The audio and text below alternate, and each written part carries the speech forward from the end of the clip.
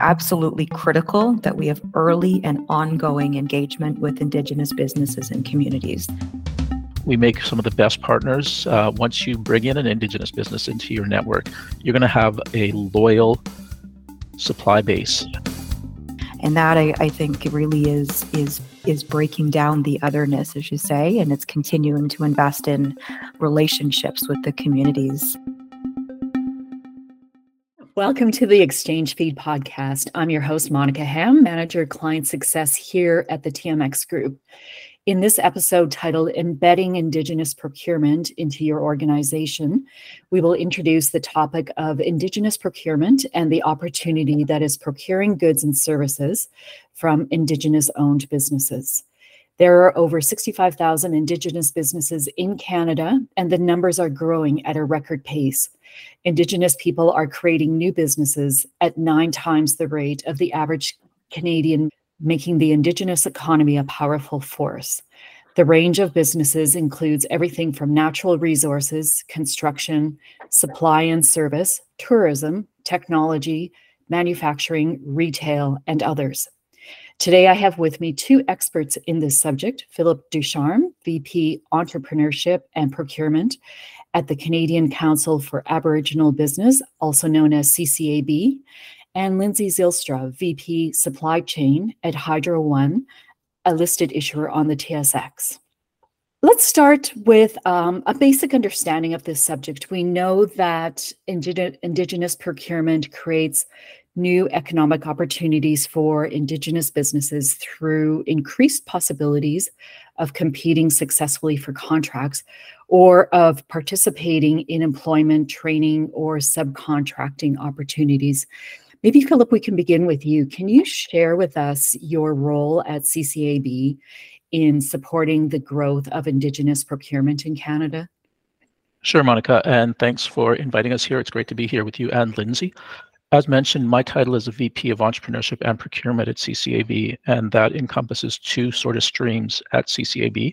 The first being entrepreneurship, where we work with entrepreneurs to help Indigenous businesses grow through a number of programs.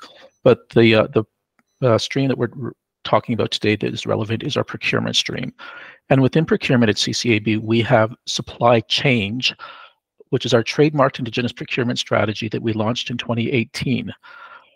What that program is trying to ensure that Indigenous businesses are full participants in every procuring opportunity throughout Canada and beyond. So anybody that buys goods or services, we encourage them to look to see if there are Indigenous businesses that they can buy the goods and services for.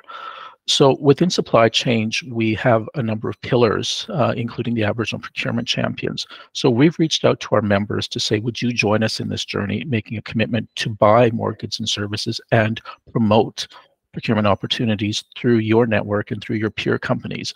So we currently have over 140 businesses that have joined us, and they have access to our Aboriginal Procurement Marketplace, which is a marketplace that has over 1,200 certified Indigenous businesses that they can look to when they have opportunities. So again, we're really the facilitator between Indigenous businesses and the rest of Canada that's looking to buy goods and services. Excellent.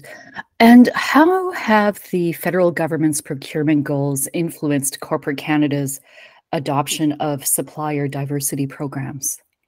You know, that's an interesting question. Prior to the government's sort of really push on Indigenous procurement, the resource sector in Canada led the way. I mean, they've been doing this and they've been very inclusive of Indigenous businesses for many years.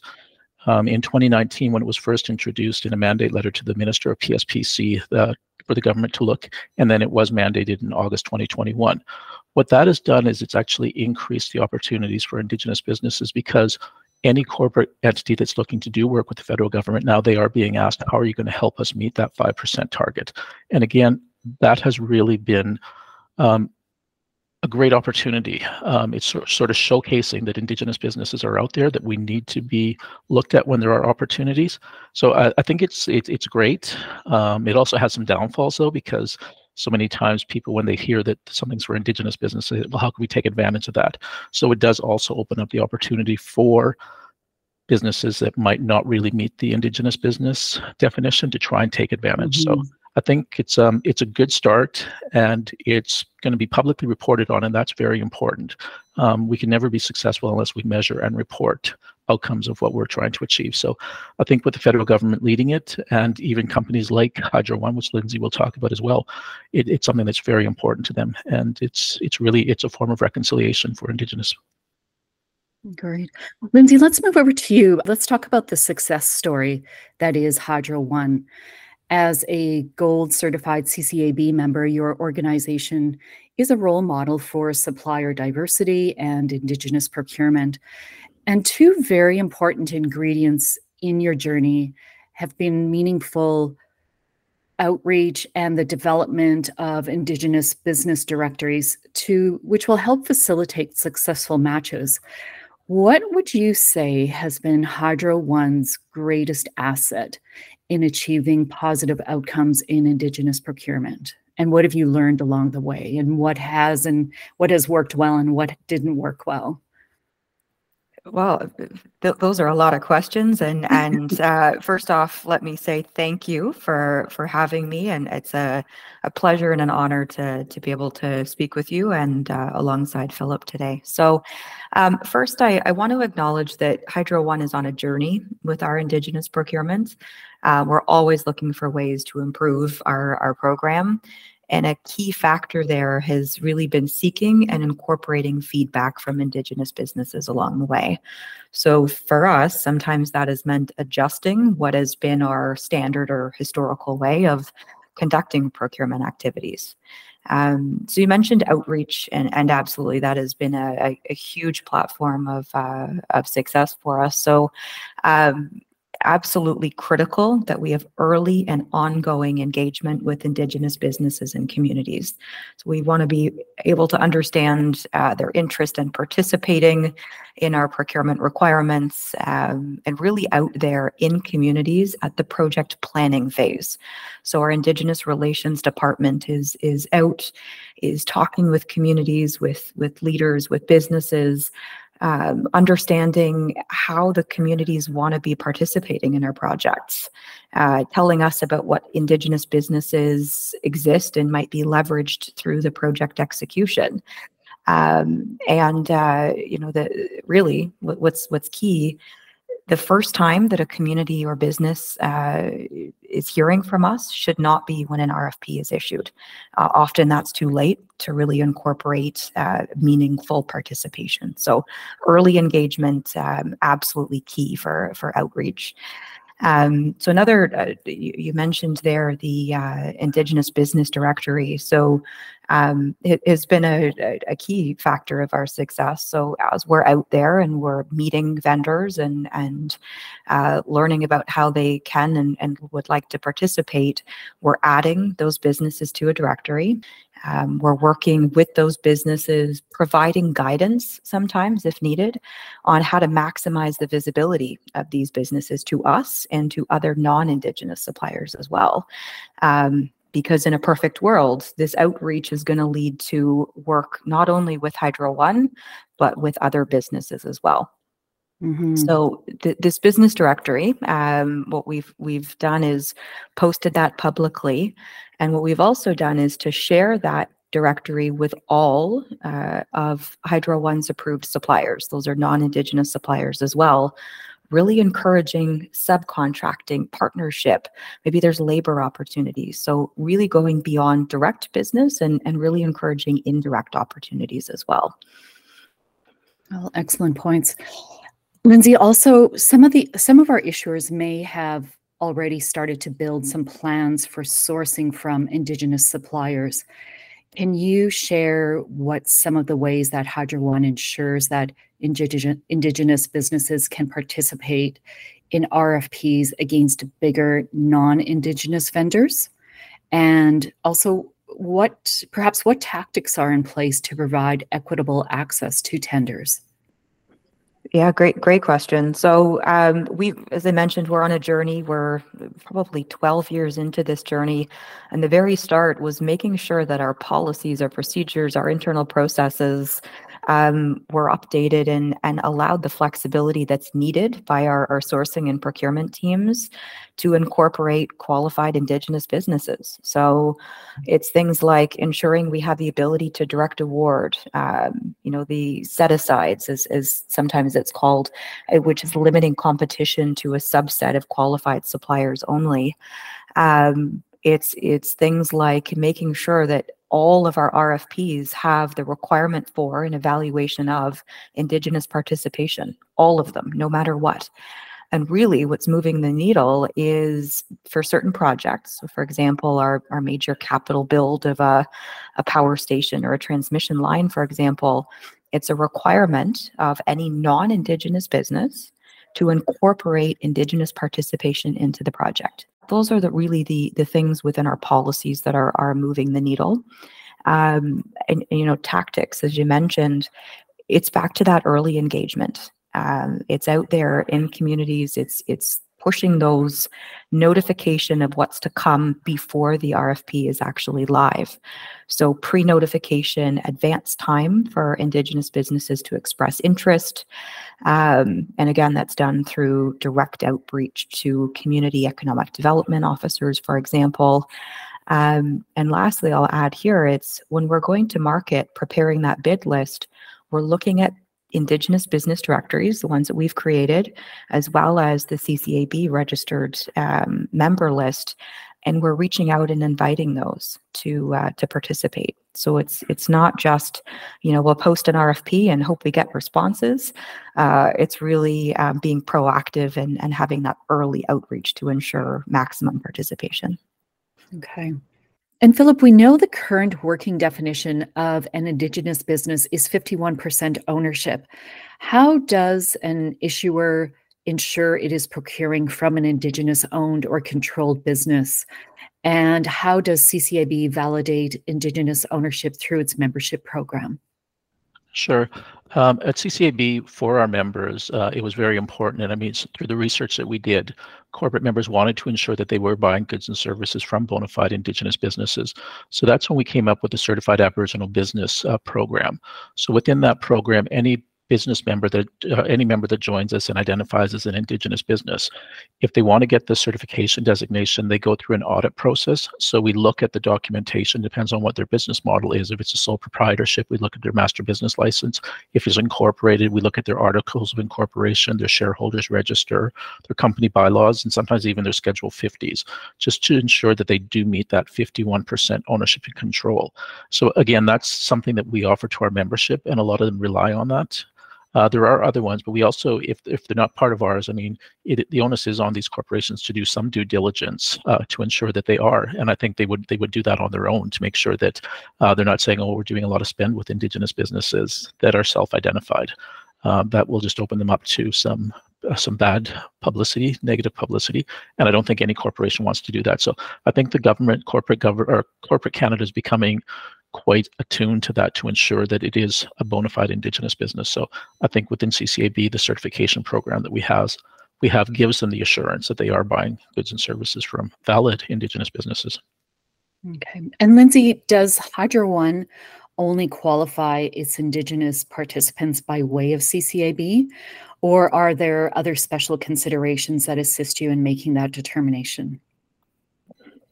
Yeah, so we do rely on the CCAB certification. That gives us valuable confirmation, as Philip mentioned, that the business has gone through that validation process. We want to ensure that they are legitimate Indigenous businesses, and nobody's being disingenuous, whether they intend to or not. As I mentioned, we're on a journey, and we're listening and we're taking feedback. So what we're starting to understand is that the typical definition of an Indigenous business being, owned and controlled 51% or more, we're understanding that there are new types of partnerships that are forming. So for example, a contractual joint venture, there's no assets to own, right? So that definition doesn't always fit as it did for us. So we're going through a bit of a listening tour, understanding that there may be other types of partnerships that bring real value to Indigenous people and communities, and are recognized by Indigenous communities and their councils as being Indigenous businesses that don't meet the historical definition of 51% owned or more. So we're assessing on a case-by-case basis. We're listening to the feedback that are provided to us by each community and really shaping our approach as we go here. So again, I want to reiterate, we're on a journey. We don't purport to have all of the answers here. We're listening, we're evolving, and really looking to strike that balance between equity and as well ensuring fairness in Indigenous spend. Great. We know that the discussions surrounding the subject reveal numerous apprehensions from companies about doing business with Indigenous firms. And the procurement community often has little experience with Indigenous peoples, communities, and businesses, largely driven by a lack of knowledge and also experience. Philip, how does CCAB recommend companies start to familiarize themselves with the capabilities of Indigenous businesses if they are just starting out on the journey of Indigenous procurement? Well, self-serving, I think, join CCAB and we'll help them with that journey. But again, one of the things we also tell corporations are, if there are Indigenous communities around where you're operating, go out and attend Indigenous events, go out and meet the people. That's most important. And then also go in with the attitude of listening, not telling. So often in the past, as Indigenous people, we've been told, well, this is what you need, this is what you should be doing, this is good for you. I think to really be successful, you have to have, and Lindsay touched on it earlier, you have to have early engagement. You go in and you listen to the communities, because each community is different. They might have some social causes that are very important to them that they're struggling with at that time. So you have to go in, listen, learn, be attentive, and Indigenous people, it seems like people are cautious, but there's no reason to be cautious. I mean, we make some of the best partners. Once you bring in an Indigenous business into your network, you're going to have a loyal supply base, very innovative. They're always going to be there. And again, it's just going out, meeting, and not being scared to take the first step. I mean, we're not going to come out and bite you or anything like that. I mean, we are approachable. We have a great sense of humor. And we are incredible, valuable partners once you get to know us and start working with Indigenous businesses. Excellent. That's so good to hear. And thank you for reinforcing that. Lindsay, successful Indigenous procurement requires values and principles that support trust, long-term relationships, and mutual understanding, all of which Philip just touched on. This helps to break down misconceptions of otherness and build trust in its place. How does Hydro One continue to invest in its relationships with our communities, or with the communities, to build trust with its suppliers? It's such a great and important question, and really it's ongoing commitment towards learning, listening, and doing better. Once you know better, we do better, and that I think really is breaking down the otherness, as you say, and it's continuing to invest in relationships with the communities where we live and serve. That's one. I think that there's so many steps here, and I think folks have to understand it's a multi-pronged, right? It's having top-down commitment from C-suite all throughout. It's having dedicated resources within your company. So we have dedicated leads within supply chain whose entire role is centered around matching Indigenous businesses with opportunities within our business. We have an entire Indigenous relations department who's focused on reconciliation solely. It's just throughout the entire culture of the organization.